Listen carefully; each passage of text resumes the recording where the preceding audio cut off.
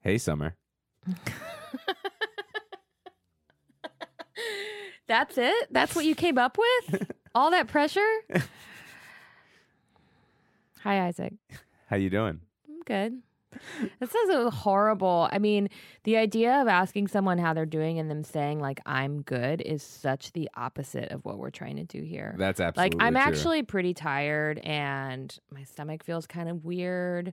And I've been lately trying really hard to make bad decisions and no one will like help me. Like, I can't find like. Why haven't you talked to me, buddy?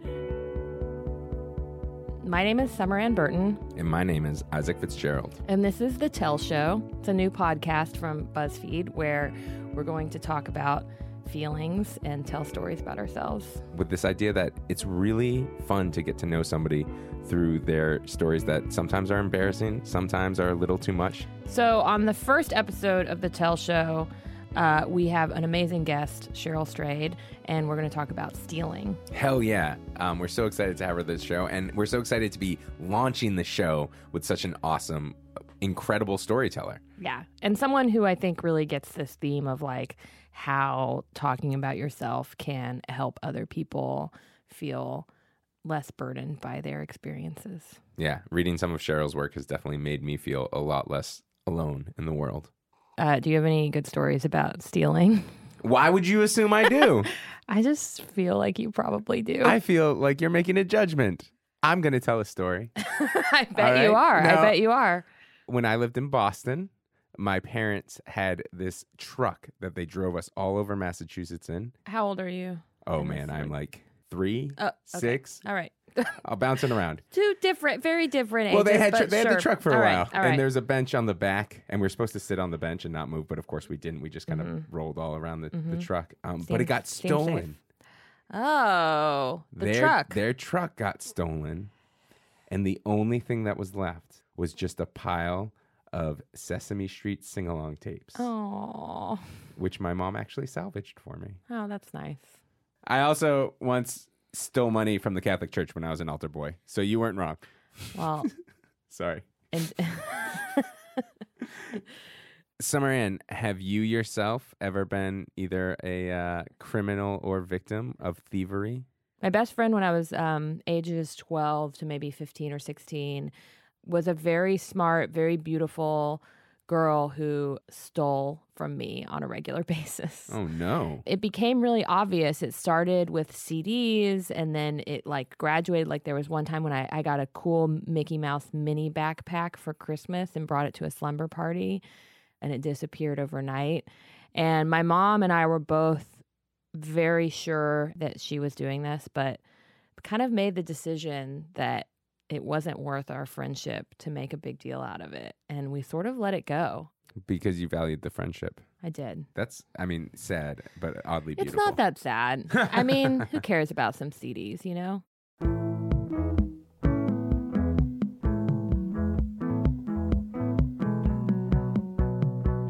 We're really excited about this episode. We have incredible rock star author Cheryl Strayed on the program. She wrote Tiny Beautiful Things, Wild, and has a new book, Brave Enough, which is a collection of inspirational and heartbreaking quotes from Cheryl herself. I absolutely love it. But we're really excited. She's here all the way from the West Coast.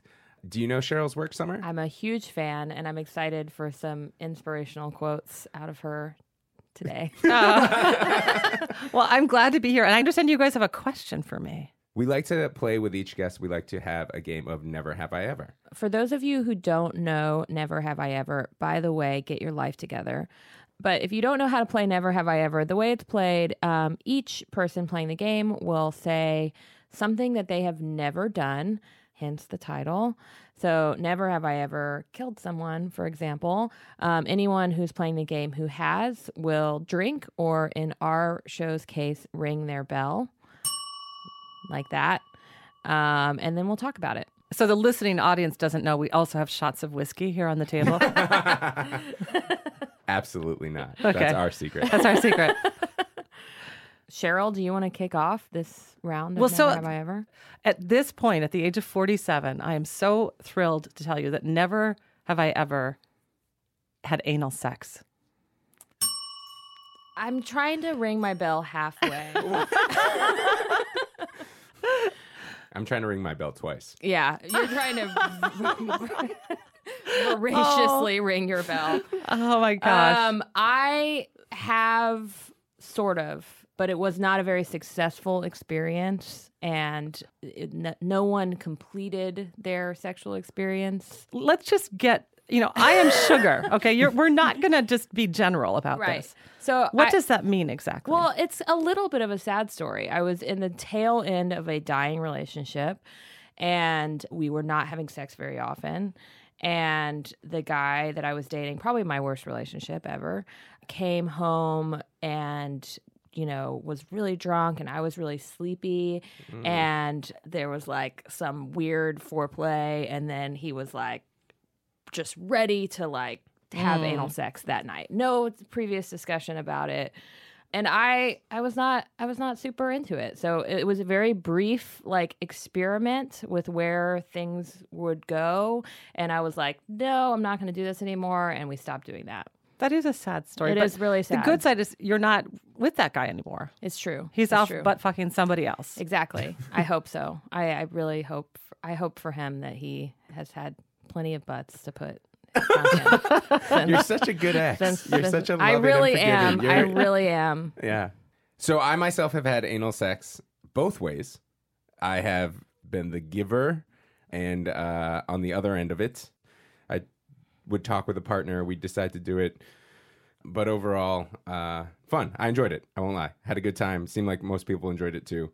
Lots of lube. Most people? That sounds like you're at an orgy. All right, I apologize. Most of the people watching at home enjoyed it as well. But the more interesting part is I also had a girlfriend who I let wear a strap on. Right. Who pegged me, who fucked me in the ass. And you can read about it because it's the first piece that I ever got paid to write about. Sex sells. If you Googled bend over boyfriend, it went Wikipedia article, Isaac Fitzgerald. A million listeners are now Googling this very thing. But I liked it. There, I liked it. I can say There that. you go. Yeah. I have nothing against it. It's just not. Have you ever tried? Yes. My husband, Brian, and I, when we were first lovers, we, were doing all kinds of things. We still do all kinds of things, but we were still in the, let's try this and let's try that. And I said, I've never had anal sex and should we give it a shot? And what ended up happening is we made an attempt and then it was so funny. It was just so funny that we kept we couldn't do it without laughing. And so because every time it just felt like I was being jabbed in the ass, essentially, which is what is happening. And it's funny to be jabbed in the ass, I think. And so we couldn't do it with any seriousness, and therefore it was a disaster. And then we decided to just drop it. There are other things we can do. Yeah. He has jabbed every other part of me. Especially your heart. Wow. You put that summer on it. It's so romantic. You put that summer on it so quick. Especially my heart.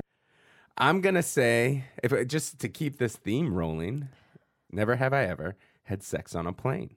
So I ring the bell if I did do it. Yes. No. Yeah, me neither. How can that be? I have traveled so much lately. You'd think I would have. I really thought Found I some was going to action. get you with that. I haven't either. On a bus, yes.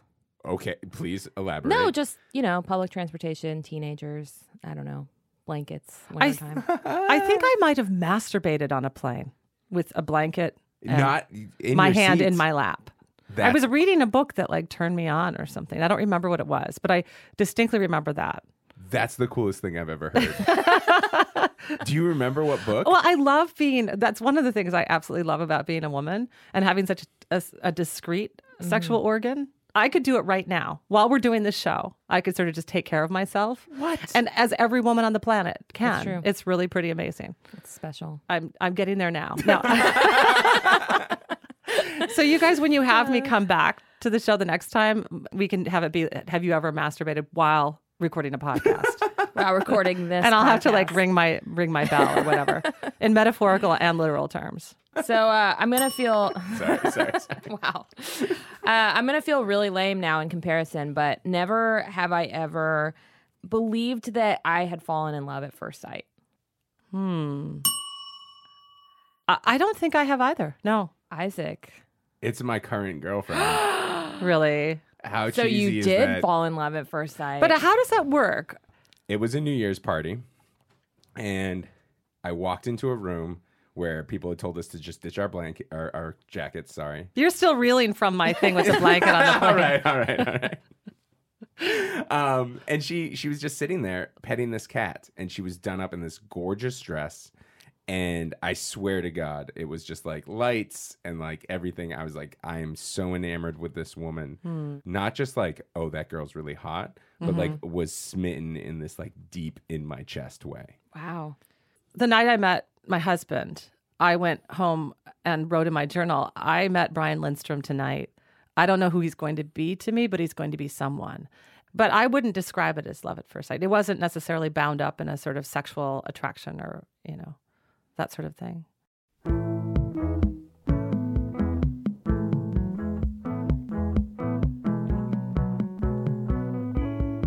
Cheryl, as you have been warned, we typically ask guests to come on this podcast and tell us a story that they haven't shared with a lot of people before.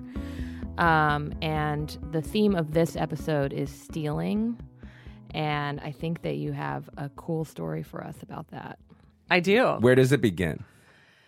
It begins when I was 15 years old. It was a spring evening. I was a track runner, and I had track practice, and my mom was driving me home. I grew up in northern Minnesota in a little town called McGregor. I actually lived 20 miles from that town in the woods on this remote dirt road. And the town of McGregor is still population 400 people. So it really is incredibly remote country. So we're driving down my dirt road, and we look up, and on the horizon we see a man on a horse riding towards us, and we can see that he's really dressed as a cowboy, like the kind of cowboy that you would see in an old movie, like chaps and a big hat and this kind of, cowboy sort of duster jacket and these big saddle bags that are packed to the gills. Clearly he's on a journey. And my mother slows the car, and we roll the windows down, and we sort of yell a greeting to him. He says hello back, and then we drive on by because he kept riding by. I think my mom wanted him to stop and tell us what was up, and of course she couldn't then let it go, and so she that night made a plate of dinner for him and went driving down the road with my stepfather to find his fire. He was this man who was 44 years old. His name was Stephen Newman. And his plan was to ride to the Continental Divide. And my mom, as they spoke, she noticed that his horse, Molly, had saddle sores. And she said, come with me back to our house. What's a saddle sore? A saddle sore is essentially when the saddle rubs the horse a wrong way, it becomes an open wound. It's really painful. It can actually kill a horse. It can become infected. And my mother just said, you can't go on. And so this cowboy lived with us for a couple of months when I was a teenager. Wow. And he's like sleeping in our hay barn. And every day he would go out and get a ride with my mother or stepfather to buy a 6-pack of Mountain Dew, which he would then drink the whole 6-pack all day. And I asked my mom, like, why is, what's up with this guy? And she said her explanation for like everything weird during this time was he did too many drugs in the 60s. And so he lived with us, and his horse recovered, and my parents sent him away.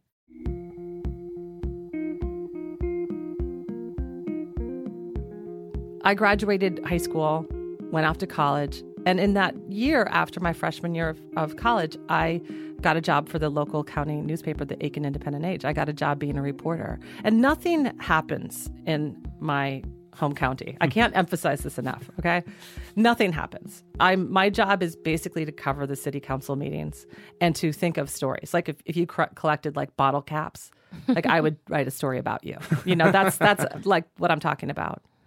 So the first day, though, that I'm on the job, I'm actually on the job for 15 minutes. And they give me there's on my desk this police scanner. So like everyone who grows up in rural America knows exactly what this thing is. Yep. Because Isaac everyone has has a weapon them. Everyone has them in their house. And what it is you hear what the fire and the police, and they'll be like, Ray went into the ditch, out on whatever. Right. And then people go help him. So I'm looking at this police scanner at 15 minutes on the job, and I hear this urgent voice come over the scanner.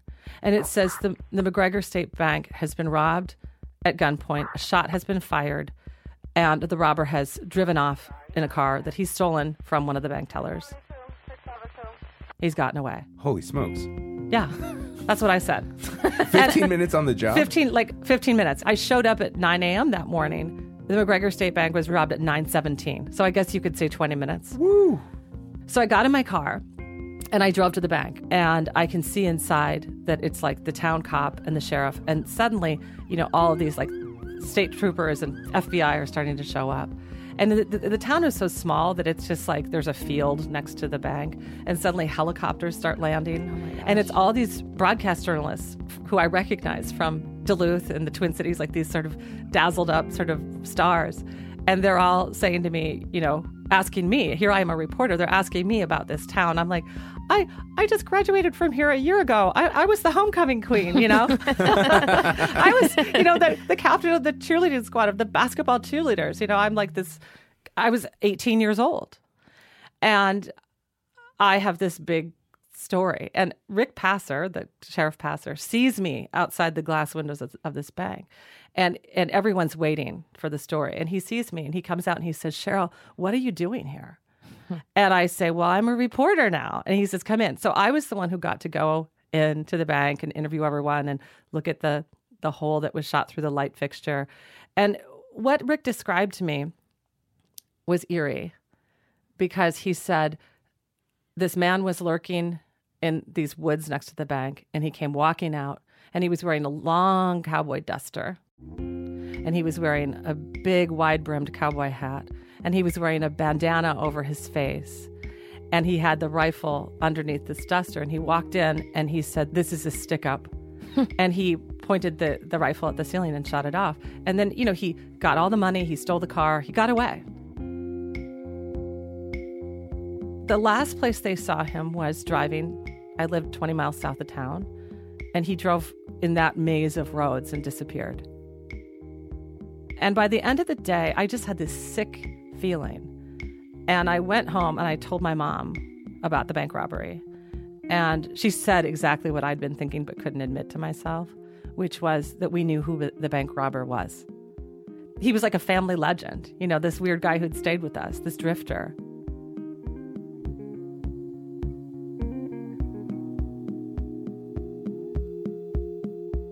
And I didn't tell anyone. Why do you think that? Because you're a reporter, right? Right. Like this could be a scoop. Not only, and I'm supposed to tell the truth. Like that's what reporters do, right? Mm-hmm. Right. But I was always sort of ashamed of who my family was in this community.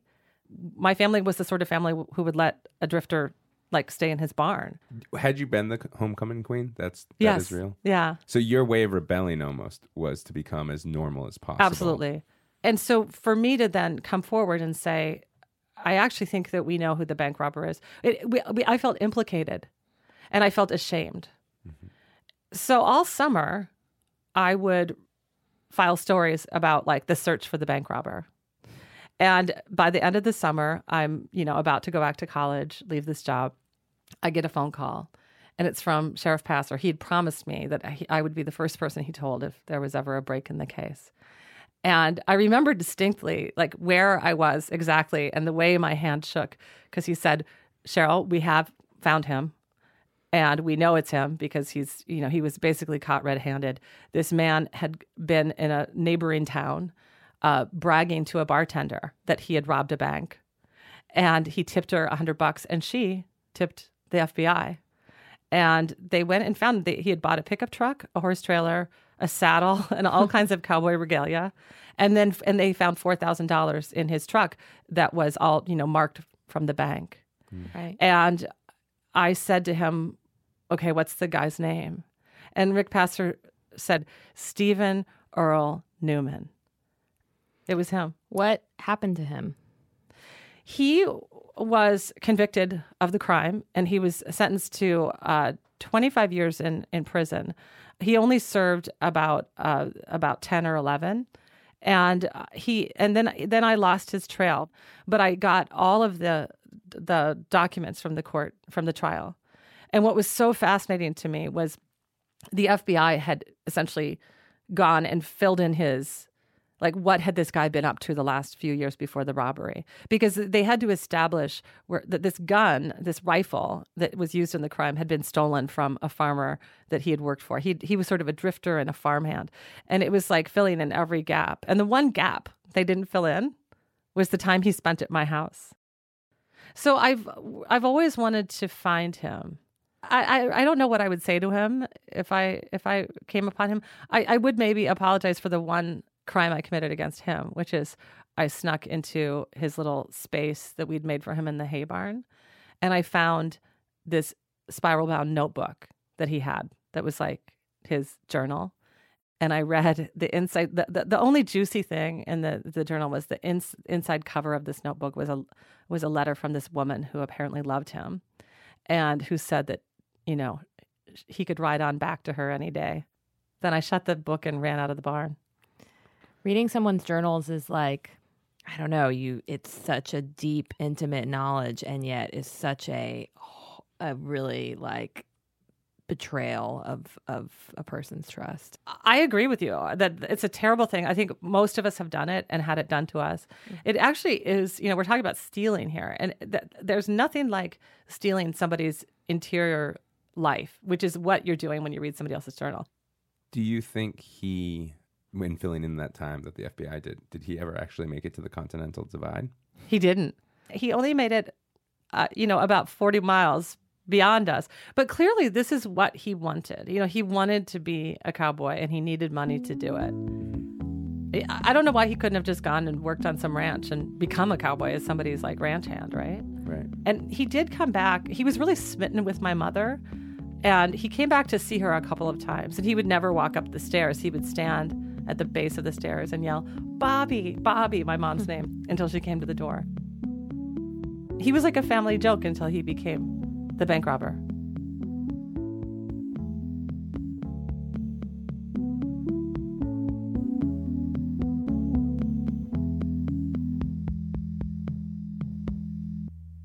So we're not done with you yet, Cheryl. I'm scared. Okay. We have 3 questions that we ask every guest. The first question is, what was your last kiss like? That is so sweet. My last kiss was with my husband, Brian, a few days ago. He dropped me off at the airport. I don't just like jump out of the car and go, "Bye, honey." He gets out, he comes around, he kisses me. We hug each other, say goodbye. It was beautiful. And now you're making me cry because, you know, I'm in a studio in New York City and he's in Portland, Oregon. I miss him. Next kiss will be good too. Yeah. Okay. Another question is, when was the last time you cried? Last week, like a friend of mine said something a bit callous, and I'm a little softy, tender heart. And so I cried a little bit before I had to tell him to stop being a jackass to me. The last question, what's wrong with you? Oh, God. How long do you guys have? What's wrong with me is, this is the thing. This is what's so hard about what's wrong with me. So much of my life, the wonderful, rich life I have that's full of love, came because I was always saying yes, because I was always, trying to make people happy, to be a people pleaser, and to say yes to them. And it's sort of starting to devour me. And I'm tired, and I have to figure out a way to be that kind of expansive person that I really, truly, naturally am, that I value, and also to shut that down a bit sometimes, to set boundaries and to learn how to say no and be okay with sometimes disappointing people. Well, we appreciate that you said yes to coming on to this podcast. I'm so glad I did it, because if I hadn't come on this podcast, who would know, for example, that I've never had anal sex? Brian. But seriously, and thank you so much for telling that incredible story. We really thank you. appreciate having you on the show. We really do. Thank you so much. Thanks for listening. Now we're going to go out with some cowboy music or these shots of whiskey. It's appropriate, right? Just Clink, clink.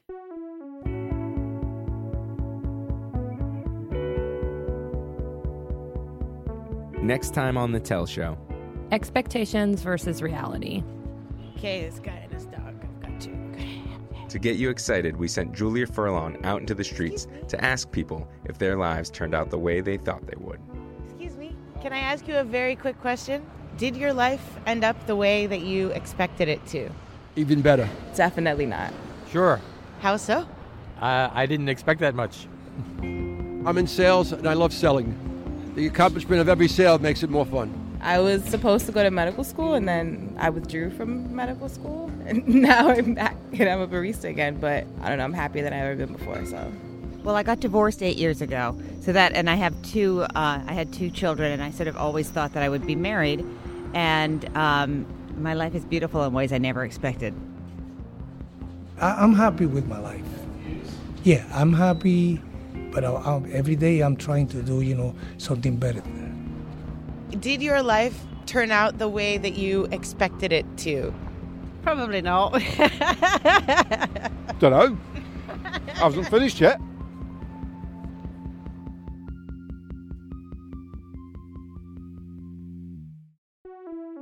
The Tell Show is produced by the incredible Meg Kramer. With editorial oversight from Jenna Weiss-Berman. And production support from Julia Furlong and Eleanor Kagan. And thanks so much to Paul Ruest at Argo Studios for recording us. Our music was composed by Love Inks. And please don't forget to subscribe to our show on iTunes. If you feel inclined to overshare, you can email us at thetellshow@buzzfeed.com.